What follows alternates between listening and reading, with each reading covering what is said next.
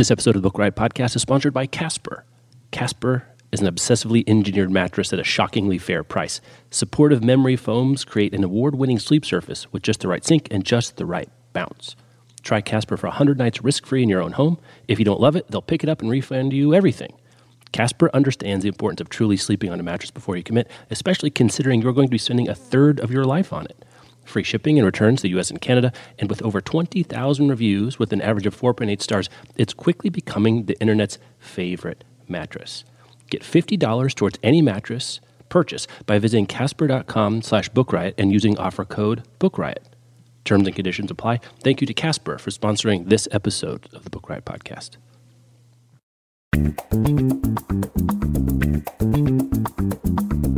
This is the Book Riot Podcast, a weekly news and talk show about what's new, cool, and worth talking about in the world of books and reading.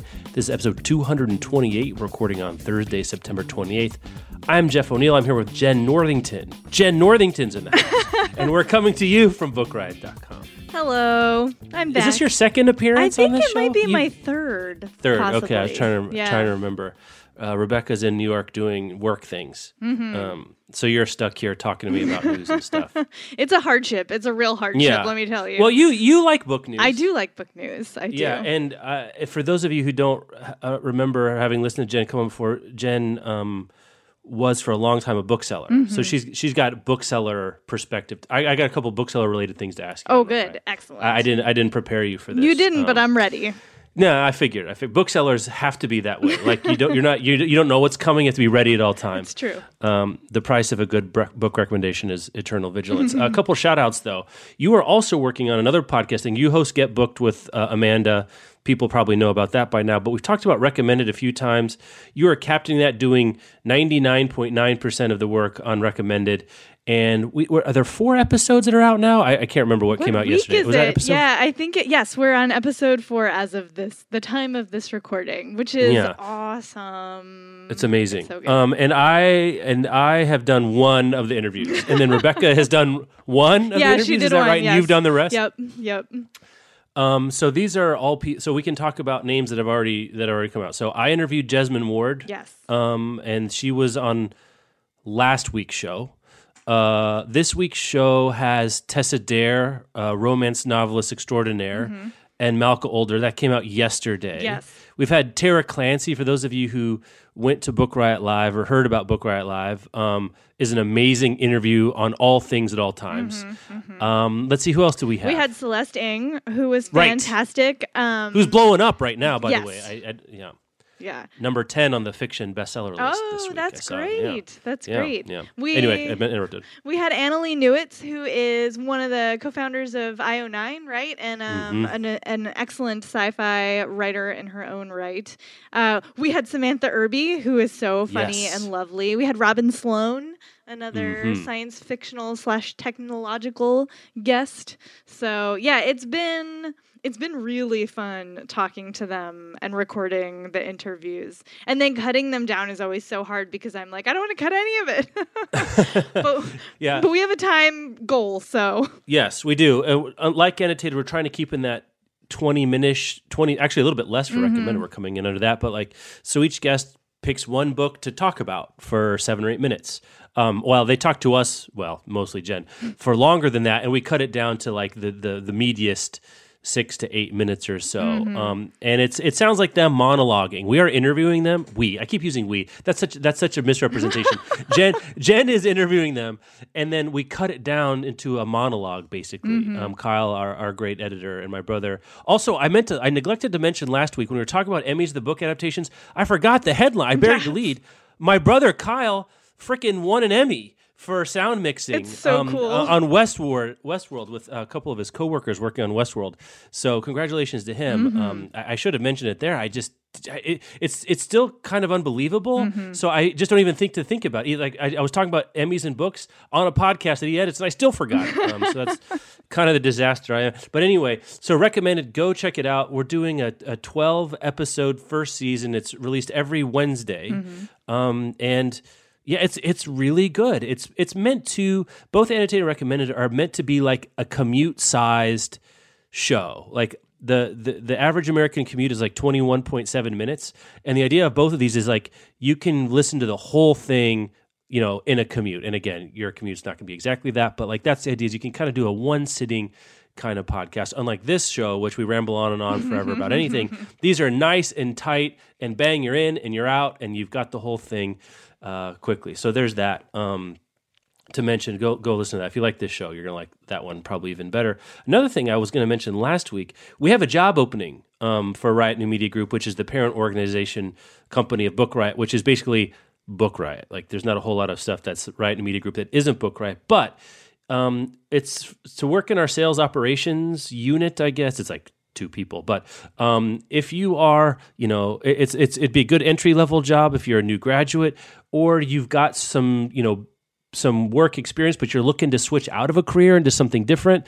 No real specialized knowledge is necessary here. You got to like a spreadsheet. You got to like making plans. You got to like keeping track of stuff. But you work with advertising, you work with booking some clients, you're reporting results. So if you want to learn about online advertising or sales, or you want the business side of books or digital media, all interesting things for someone to go check out. So I'll put a link in the show notes for that.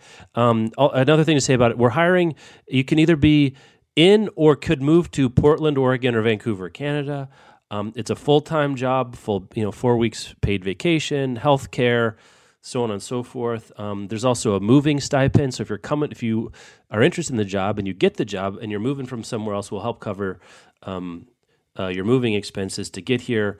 So let us know. People from underrepresented, marginalized backgrounds are especially encouraged to apply. You'd be working with me and Jen and Amanda and Rebecca and all the people that work here. You'd be working with us. So if you've got questions, feel free to email me personally, jeff@riotnewmedia.com. I'll be happy to answer any questions. You can also pass it on to somebody else. It'd be a great job for a disgruntled librarian, I have to say. I'm just putting it out there. We've had great success with disgruntled booksellers, librarians, teachers, academics.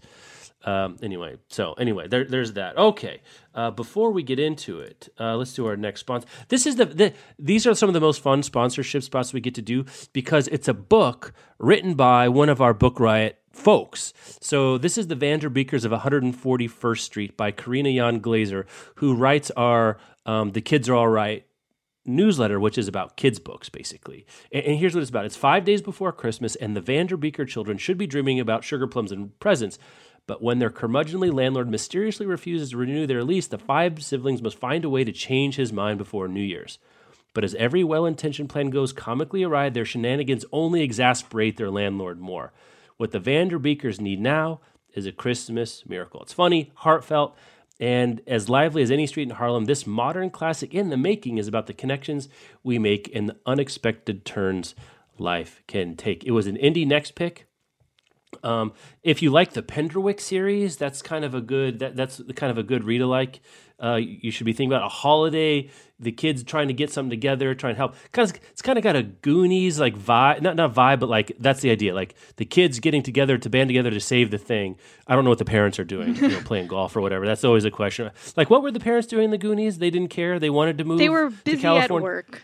They're busy. Yeah, they're so busy at work. Too busy to find pirate jewels. That's right. For sure. It's a middle grade title. I don't know if I said that. So like, that's one thing that middle grade is hot for adults right now, but it's also something always looking for great middle grade titles for the right age group. Like their Harlem neighborhood is rich in diversity, and the novel subtly lets the reader imagine what the ethnicity of the Vanderbeekers might be. So it's like you can, depending on what background you are, your kids are, who you're buying it for, it's kind of a space where they can imagine themselves being part of the story. It's a year-round feel, but it is a great holiday read. So there's something to be said to that. It's a feel-good novel. It'd be a great read aloud if you got a middle grade kid or maybe even a little younger that you can read along to. So that's The Vanderbeekers of 141st Street by Karina Glazer. Thanks to them, thanks to that book, and HMH Kids for sponsoring our podcast this week. I really loaded you up on links. Yeah, you did. We got a lot of links to get through here. But first of all, follow up. A lot of feedback about it was like a rant/question about, and this is where I was going to bring the bookseller in. So get ready. Okay, Jen. all right. I'm Here we go. to throw it to you. I was saying why weren't the dramatic growth of audiobooks as part of the publishing industry ecosystem, really outpacing the growth by an order of magnitude right now of ebooks? I don't know in raw dollar amounts if it's as big as ebooks, but it's looking like another year or two of this, and it might be. Hasn't caused the agita that was caused by ebooks being a thing. And a lot of different answers. And I'll get to some, reader responses. But I thought I would ask you, Jen, as a former bookseller, indie bookseller no less. Is my observation correct? Because it could be that my premise is wrong. That there has been agita about audiobooks as replacing print sales and killing bookstores or whatever. Is that right? And then B, if it is right, then why do you think it is that the rise of audiobooks as a part of publishing hasn't been met with such pearl clutching as ebooks? Do you have a sense of that? It's interesting. So when I first started in bookselling in 2004, I worked for a Borders, RIP Borders, and we had a huge, Borders used to have a CD section and a video section and an audiobook section. And the first couple indie bookstores I worked for also had audiobook sections, albeit much smaller. But the problem with physical audiobooks is that they're so expensive. You're looking at $40 to $60 minimum for a collection of 6 CDs, right? Forget tapes, because that's also still a thing. You're right. I mean, not still now, but it was. And so they were always sort of a really very specific population buying them, right? If you needed to hear your books for, accessibility reasons, seniors for print, purposes, large print had never really taken off either. So they were sort of just a very small segment of the overall pie, which is why I think you see that a lot of publishers don't even have they don't produce their audiobooks in-house. They just don't. And now that digital has taken off, I think that it looks to them like extra money rather than the same money redirected. I really think they didn't used to sell and now they sell. And even though the pricing is much cheaper, you didn't sell that many at $60. So now if you sell, if you sold, I'm just going to throw some numbers. If you sold, 10 at $60 and now you're selling 100 at $14.99 or whatever it is. I actually don't. Right. I don't know how much audiobooks cost because I don't. Well, we should say you don't listen to audiobooks. No, I don't. You're not against them. They're just not for you. No, I just can't focus enough. I'm not a good processor of heard information. I just can't. It's very ironic considering that I'm on 3 podcasts, but whatever. So I think it's just they didn't have as much mind share to begin with. So whether or not it's true that it's extra money versus redirected money, they just weren't thought about in the same way in the publishing community. They were like a dark horse. That's kind of my sense of it is a digital book feels like it's competing with a print book directly, whereas an audiobook feels like a different thing, like it's a third thing. Right. That, if you buy a print version of the Vanderbeekers of 141st Street or a digital version, you're probably also not going to go buy a print version, but the thinking, I think, is if you buy an audio version, you weren't going to buy a print version anyway. I guess that's what the weird logic is. Now, I don't know if it's true. Yeah. I don't know if it's true. I think that's the logic, though. Right. I don't know that there's actual legit logic behind that mentality, but I think that's the mentality. Yeah.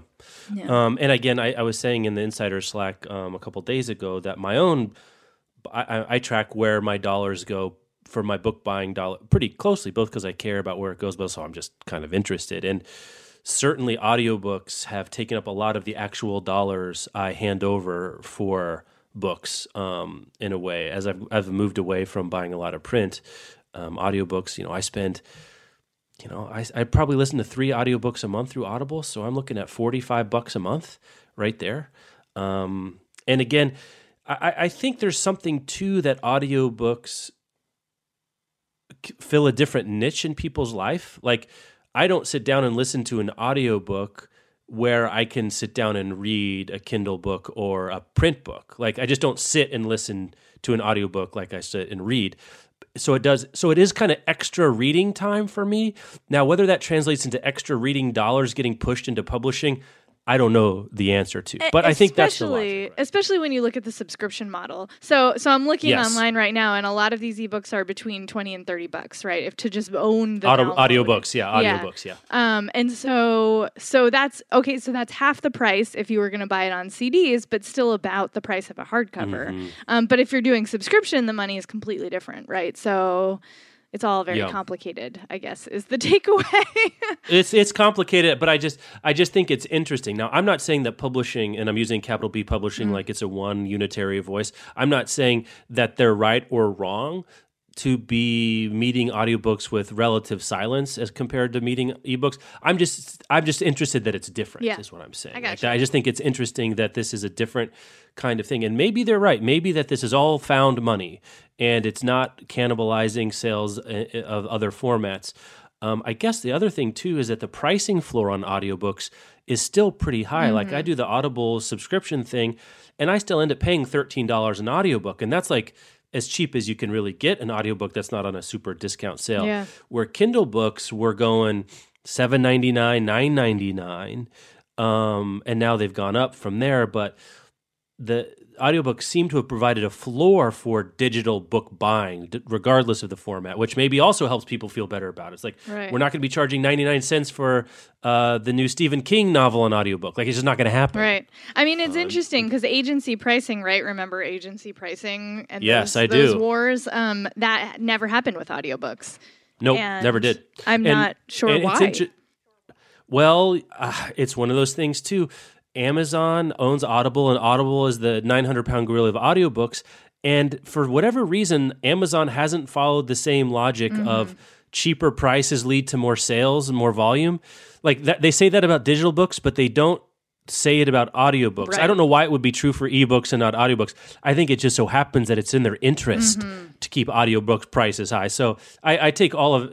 I know you're a big fan of Amazon, so I can say whatever I want about Amazon. But I'm saying like it's pretty convenient that they will keep prices of audiobooks high and are willing seemingly to let the price of Kindle books, fall to dollars for new front list.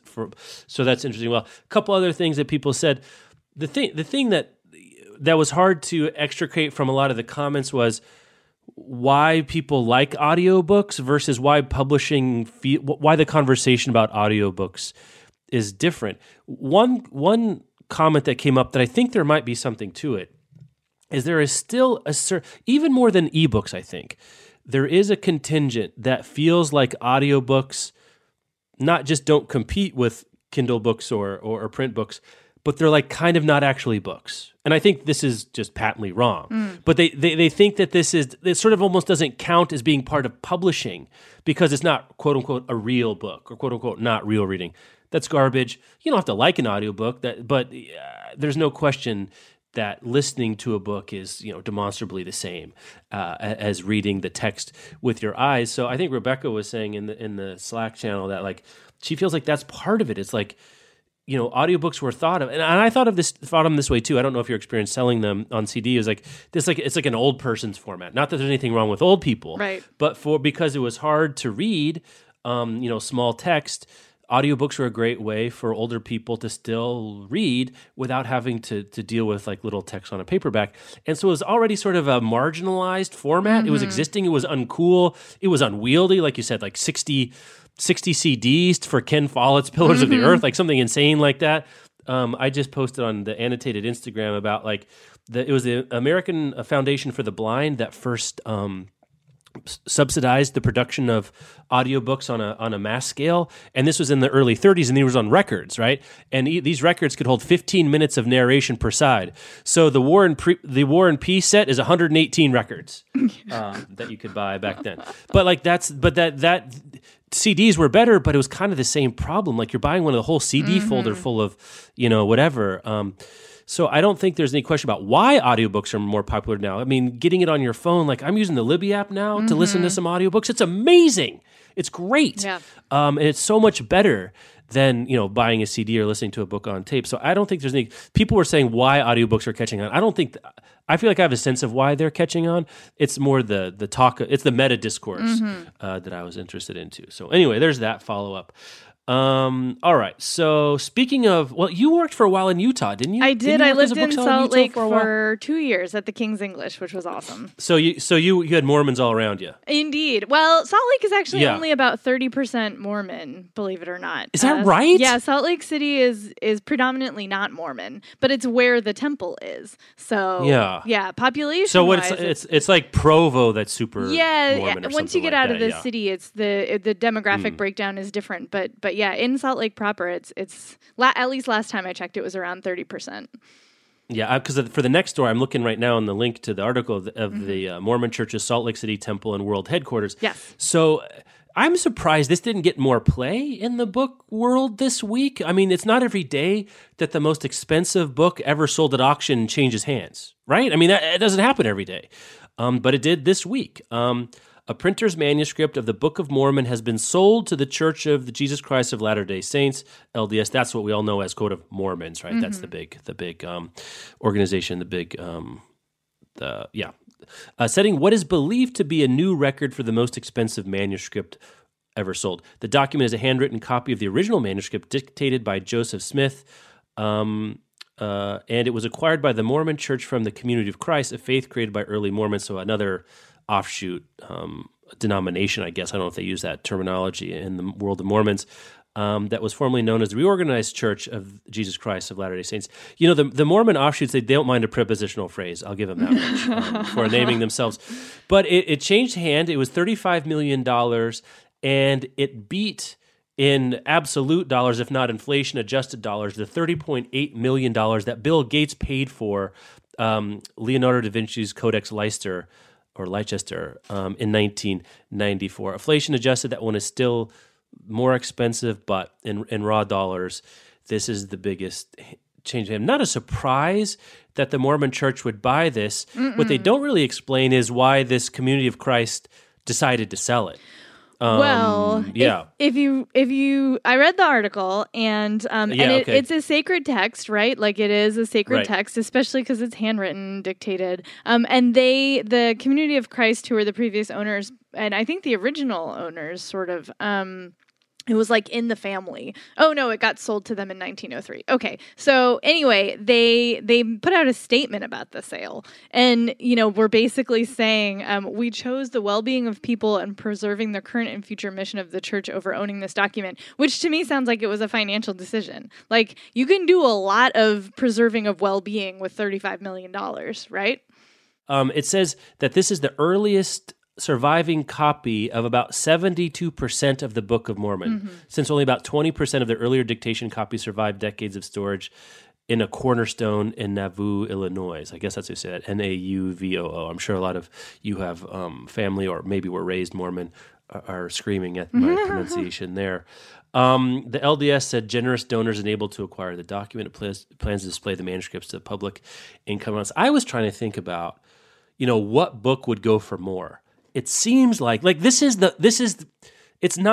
is kind of their Bible, right? Like this is the earliest version of the most sacred text of their, so it's hard to imagine, like, I guess if the Dead Sea Scrolls came up for sale, right, that would you get, or if you actually did, this article says, like, if you actually, one of the 4 original versions of the Magna Carta were for sale, or the Declaration of Independence, like one of those historical documents, but like a book, this is what the top of the market looks like, because you have an extremely motivated buyer in the form of the Mormon Church.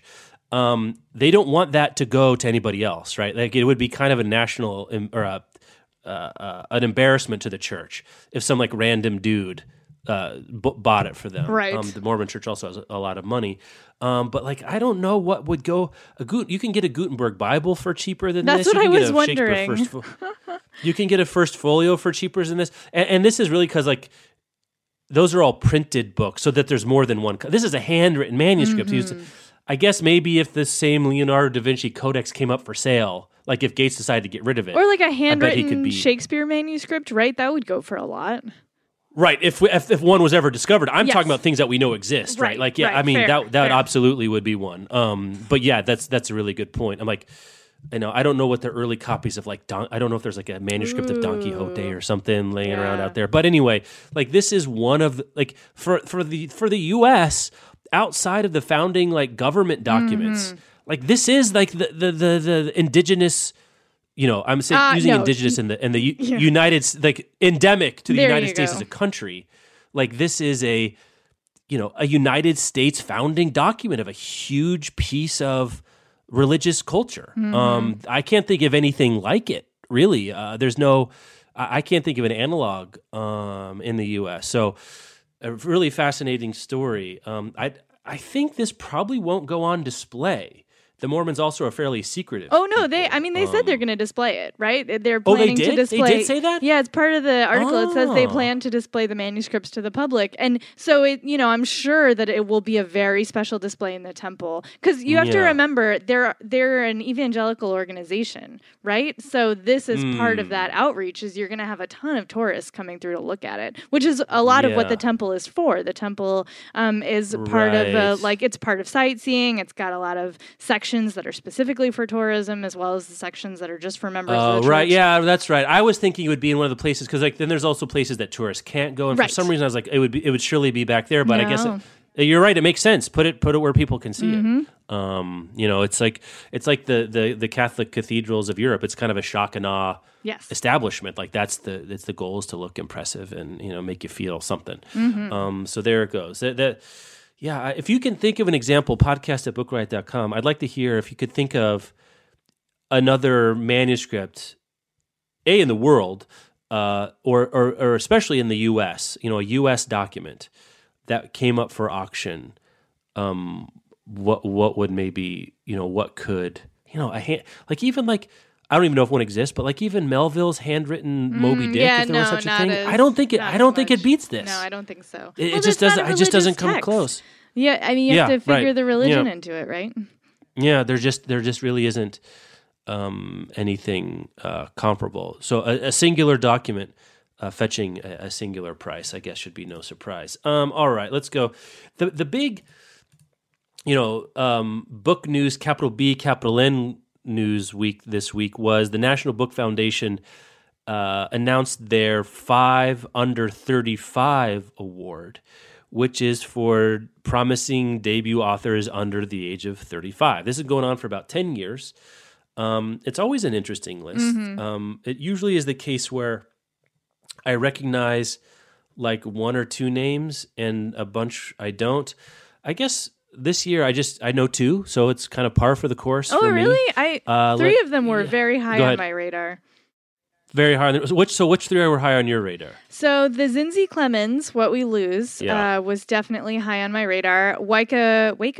I'm not sure how to say that. Weka Wang's Chemistry was very much present in my feeds. And then the Leslie Neka Arima, What It Means When a Man Falls from the Sky. Those are all books I've seen talked about hugely. I wasn't as familiar with the Hallie Butler and the Leopoldine Core.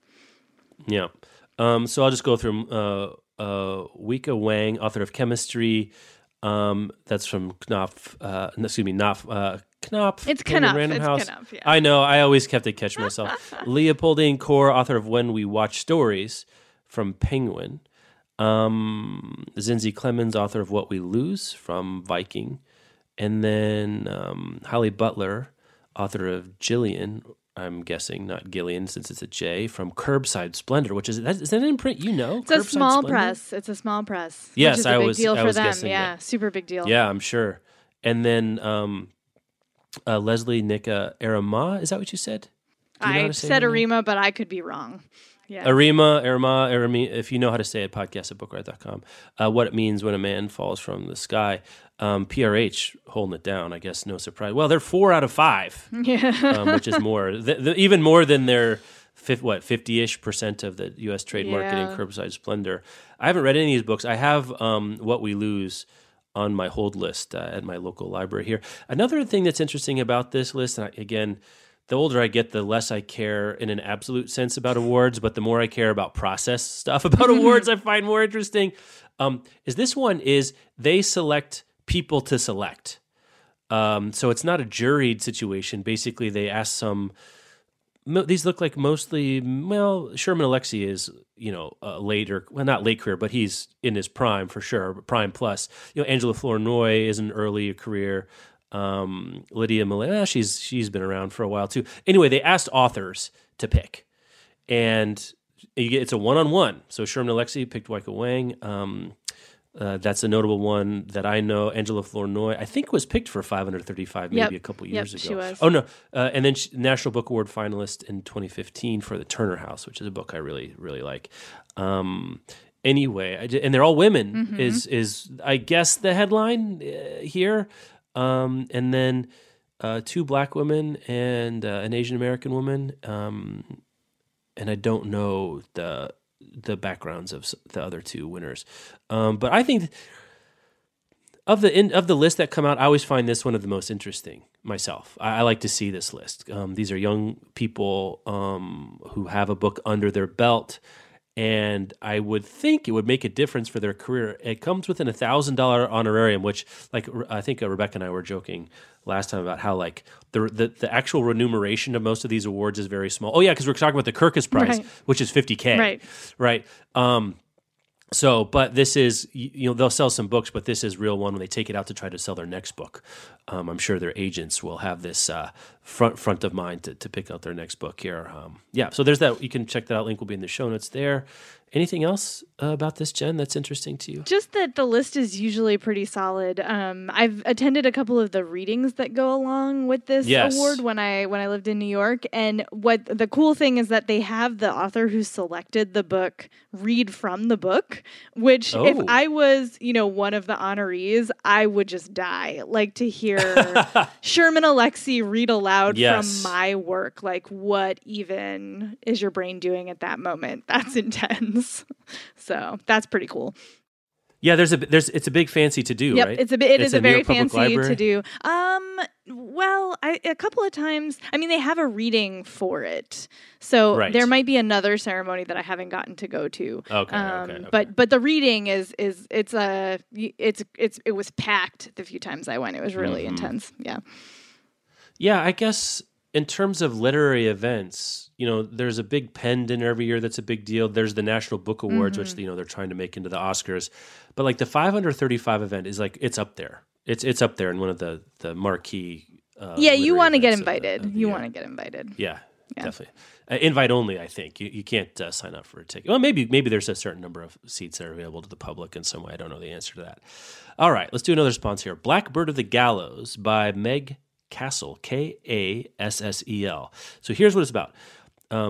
Angie Dovage can tell there's more to Reese Fernandez than just the tall, brooding athlete who has her classmates swooning, but she can't imagine his presence signals a tragedy that will devastate her small town. She can't know she'll be thrown into a battle between good and evil, with Reese right at the center of it. And he's not human. Still, she knows something most don't. The secrets her town holds could kill them all, but falling in love with the harbinger of death could be even more dangerous. So it's a debut novel. It's the winner of the RWA Golden Heart for Best Young Adult Romance. A little paranormal romance going in there as well.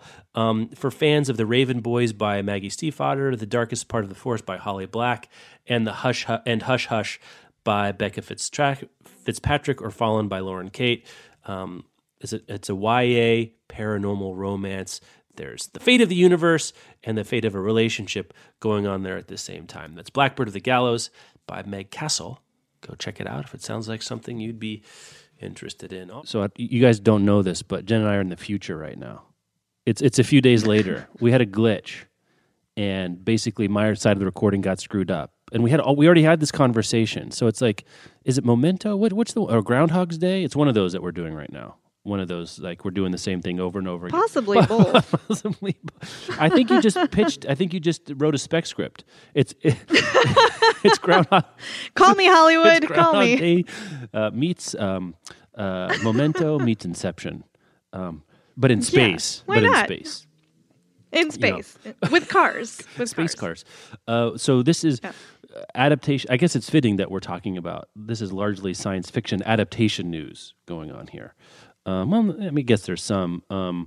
So Artemis, basically, so one thing, the Artemis movie for the Andy Weir's new book is coming out in November, already is going to get made, and the people directing it, a couple of dudes, the ones that just got canned from the Han Solo movie, are going to take over the Artemis show.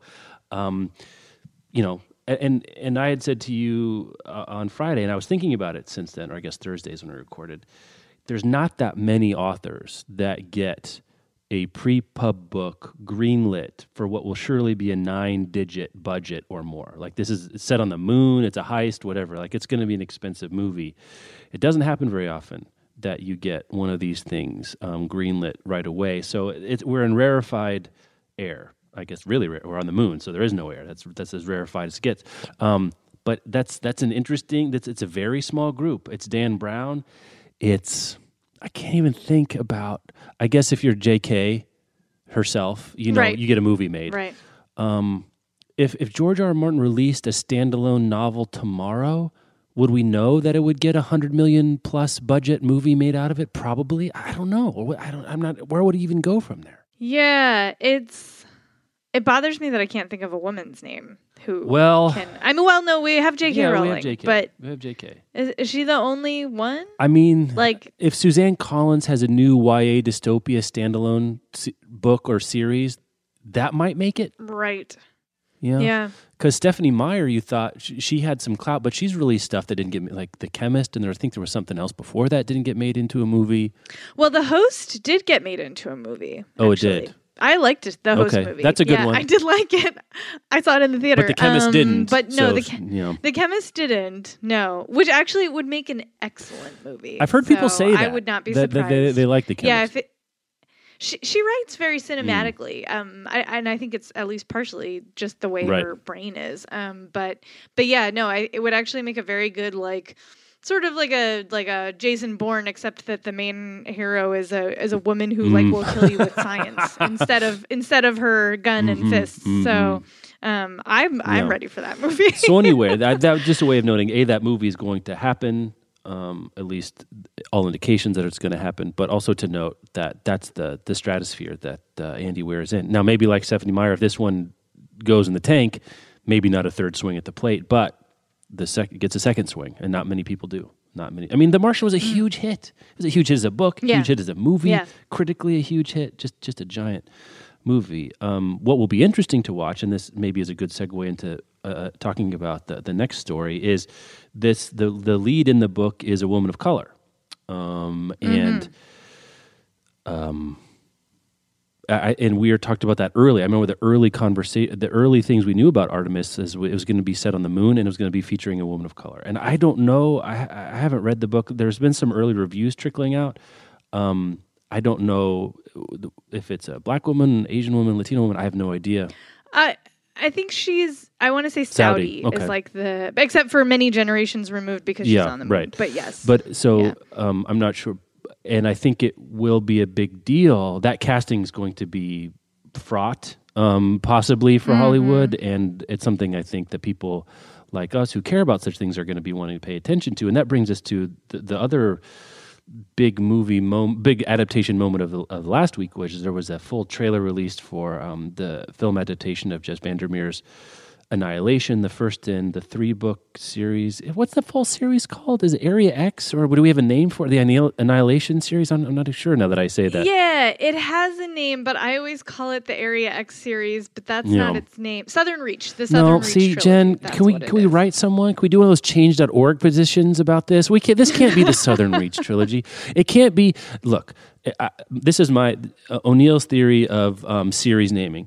If it's not named after one of the books, you need something more than this. Like there's another series where, what is it? There's another series, I was just thinking about this the other day, where like the name of the series isn't actually named after any of the things. Like it's not named after one of the books or even the location. Like that's what it is. I think it has to be the location, right? So that this, because anyway, the Southern Reach trilogy, which I also refer to as the Area X trilogy in my own mind, because I don't talk to people ever, so I never have occasion to bring it up. We got a full trailer. Let's start with the good, which is, what we both like the trailer with one big caveat, but let's save the caveat till the end. Okay. Well, yeah. Well, I have some quibbles in addition to okay. But no, I think the thing that the trailer did super right that we were both excited about is that it is they seem to have captured the real creepy but also kind of eerily beautiful nature of the nature, like the nature of the nature in the books, because these books are all about like vegetation gone horribly wrong, right. more or less, and like biology has been twisted in weird ways, and everything is eerie, but like also you want to touch it, and from what I saw in the trailer, they did that. They really did do that. So yeah, it has a visual language that it's not something I've seen before. Really, really remarkable look and feel to it. I think the tone looks right. I think I was expecting it to be literally darker. The visual stuff, I was impressed by how bright everything was, which I like because I think I'm kind of coming to my end of my interest in like gritty dystopia stuff, like just because I've seen that before. Like I've seen the Mad Maxes and Children of Men. Like, yes, I get we're all dirty in the future. Like, so that this one is this one is a little mentioned because it almost looks like subtly radioactive feeling to the whole situation. So yeah, the colors were very bright. And then there's a certain sort of mutation vibe going on. And I don't want to spoil anything about anything, but like there's definitely a mutation vibe going on. I guess one thing we were both surprised by is our own surprise, which is people were talking about after seeing the trailer that it's a situation where the lead character played by Natalie Portman is whitewashed. And both you and I think, were surprised by our own not noticing in the reading of the book that we didn't notice it, we didn't remember it, but we had it brought to our attention. And so that's going to be an issue. It's another in a long line of examples of a character being whitewashed. I've got that memory right. Like you were like me that you didn't remember that the main character was noted, I think, as half Asian or an Asian parent or something like that. Is that correct? Right. There's a paragraph where Control describes her as like having obvious Asian heritage, and I had forgotten or had not noticed, which is white privilege in action, right? Like we see ourselves in all kinds of things, and we don't always notice when we don't see ourselves. And so so it was a thing that I hadn't realized when they cast Natalie Portman. And I'm indifferent to her in general. Like sometimes she's fine and sometimes she's not fine and, whatever. I was more excited about Tessa Thompson and Gina Rodriguez being in the movie. But that was my other quibble with the trailers. They were in like 0.005 seconds of it. Like you had to if you blinked, you missed them, which makes me a little apprehensive, honestly, for the movie as a whole. Like I'm here for Oscar Isaac for sure, and I'm curious to see how it plays out because the trailer does present like a very compelling blip of the story. But yeah, it should be remarked upon that they did whitewash the lead character. And I'm really hoping that the characters they did cast as people of color do get some screen time. Because I mean, if you have Tessa Thompson and Gina Rodriguez and you don't give them screen time, like what are you doing? What are you doing? So so we'll see. I guess. I mean, I'm gonna watch it. I'm gonna watch it. And so the interesting thing would be like, I'd be interested to hear Jeff Vandermeer comment on the casting. I'd be interested in him to comment on, frankly, why he wrote the character that way. Like, what? Not there's anything wrong, but or right. Just what did he? Why did he do that? Was it just? Did it change the vibe for it to be a whitewashed? I haven't heard anything. That's one of the things. I don't want to lift myself up, but that wasn't something that was talked about much while the series was ongoing. Is like this is a woman of color in the lead. And so it didn't get talked about. And I didn't hear him talk about why he made that choice or what it meant to the story or so on and so forth. And then at this moment would be a time to talk about it. Like, how does he feel about this? And, he doesn't have anything to say about casting. Like authors who, I don't even know, maybe J.K. herself, like, the exception that proves the rule, gets to have some say in casting. And, Angie Thomas, when as The Hate U Give has been filming right now, and when it was casting, she's like, don't at me about casting because I don't have it's not my decision, and that's a line she borrowed from John Green, who also has been the subject of like cast this person, cast like I don't decide casting. That's in the Hollywood, but that an author makes a choice and then the movie makes a different choice about what that character is. And he maybe he has in his contract not to comment about, maybe his royalties go away if he like starts bad mouthing. Right. It's a tough position to be in, but in his heart of hearts, I wonder what he thinks about that. So, it's a bummer that it happens at all, but it's also a bummer because I want to be just thrilled to see the adaptation, and I'm not super thrilled. I'm like there's a sad trombone underneath this whole thing going on, and that's I'm sure other people feel even more strongly about it than I do. One adaptation that will not be whitewashed is Marlon James is in the process of writing. I guess it's still called a screenplay, even for a TV show. A screenplay for a series based on his A Brief History of Southern Killings, and which is a giant, sprawling, difficult, hard to read at times. Sojourn through the history of Jamaica and the Caribbean, and also the kind of centered around the attempted assassination attempt of Bob Marley, and the director attached, or is she attached? I can't remember. Is the director executive produce? No, so the director is Melina Matsoukas, who directed Formation and is directing Insecure with Issa Rae, which is awesome.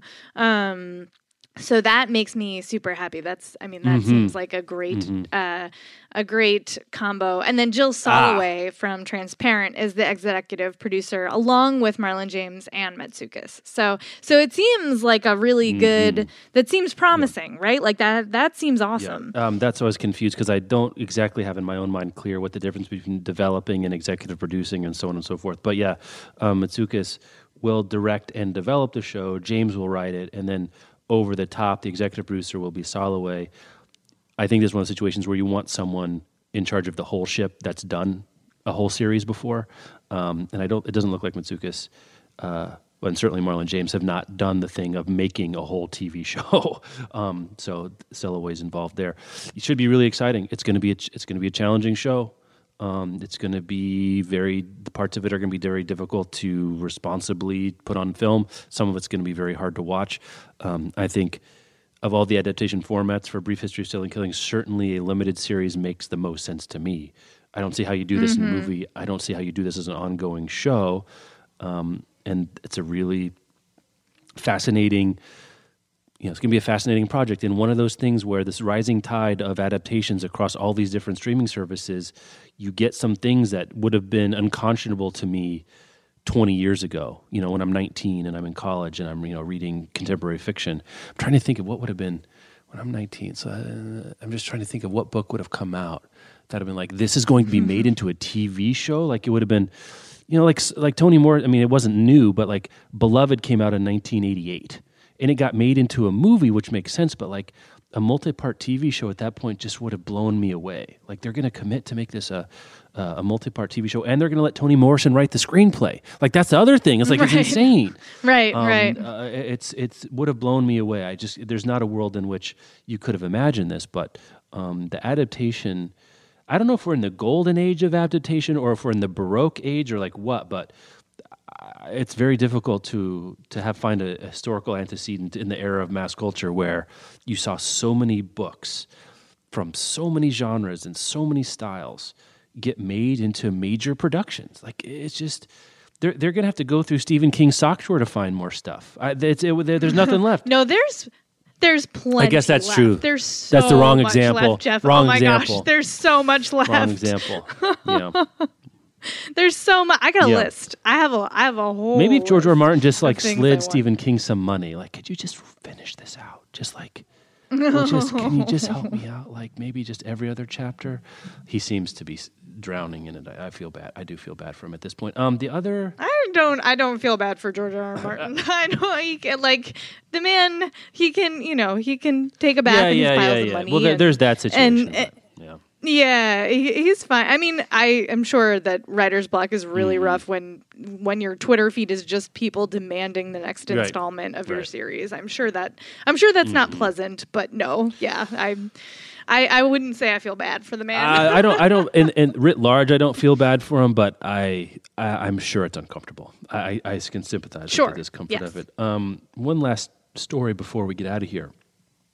The Hurricane Relief Bookstore is a project from a bunch of different sci-fi magazines, some of them print, some of them digital only, some of them a combination, which you can go get DRM-free ebooks from Fireside Magazine, Uncanny Magazine, Lightspeed Magazine, Mothership Zeta, Angry Robot Books, Apex Books, and some individual authors who have contributed, and all the proceeds will go to hurricane relief for Houston, the Caribbean, and for Florida. That's a good way if you're looking to spend your money on hurricane disaster relief and you don't mind getting a DRM-free ebook. This is, if this is what puts you over the edge, I think you could spend your money in a lot worse ways. You can find out more. There'll be a link in the show notes there for sure. Last thing, I guess not the last thing, because we want to mention Lit Chat. It's for sale, and actually, when we were talking last time, it wasn't yet for sale. I don't think, like in the full way. I think it's on. You could pre-order it, but like you can actually go buy it. I could tell because we got some notifications about shipments. Someone over at Books Are Magic. Someone bought it from Books Are Magic in Brooklyn and tweeted a picture at us while Rebecca was on vacation. So I texted her the picture. Like, we've seen it in the wild. It's out there, so you can go check it out. What it is? It's 50 cards. On each card, there's a couple of questions. One on front, one on the back, and they're discussion cards about book stuff. That's what it is. It's the name. It's there in the name. It's Lit Chat. I guess not all literature. I don't know who cares about the particular title. Lit Chat's nicer than Book Chat. You can talk about all kinds of different questions. Great conversation starter. If you got a book club, maybe your book club's having a holiday party and you don't want to necessarily have to read a book for this one, or in addition to your normal book club meeting, or maybe I've been a part of some classes, seminars, book club type things where no one has any juice for the discussion that day. You're like, you know what? Throw the book out. Let's get out Lit Chat. Good stocking stuffer. I'm looking at it right now. I've got it on my my desk here. Would fit great in most stocking kinds of things. Really good. Fun stuff to do there. Great teacher's gift for a bookish person in your life. Good for a road trip. Go check it out. Lit Chat. Go to bookriot.com/litchat. You can find out more if you want to see what it actually looks like right there. And that's our show. Our disjointed, spanning multiple days show. Jen, it's always nice to have you on the show. Thank you for having me. Yeah, we'll talk to you later. Be on the show again sometime soon. And the rest of y'all, you can find show notes to this and all back episodes of the Book Riot podcast at bookriot.com/listen. Shoot us an email if you want to. You got feedback about this show, some story you'd like to talk about, us to talk about if you haven't seen it. Podcast at bookriot.com. If you got Lit Chat and you want to send us a picture, you can do it there as well. Thanks to our sponsors this week. They make the show possible. And we'll talk to you guys, less than a week from now, because hopefully we're going to turn this thing around pretty quick. Thanks so much for your patience. Talk to you later.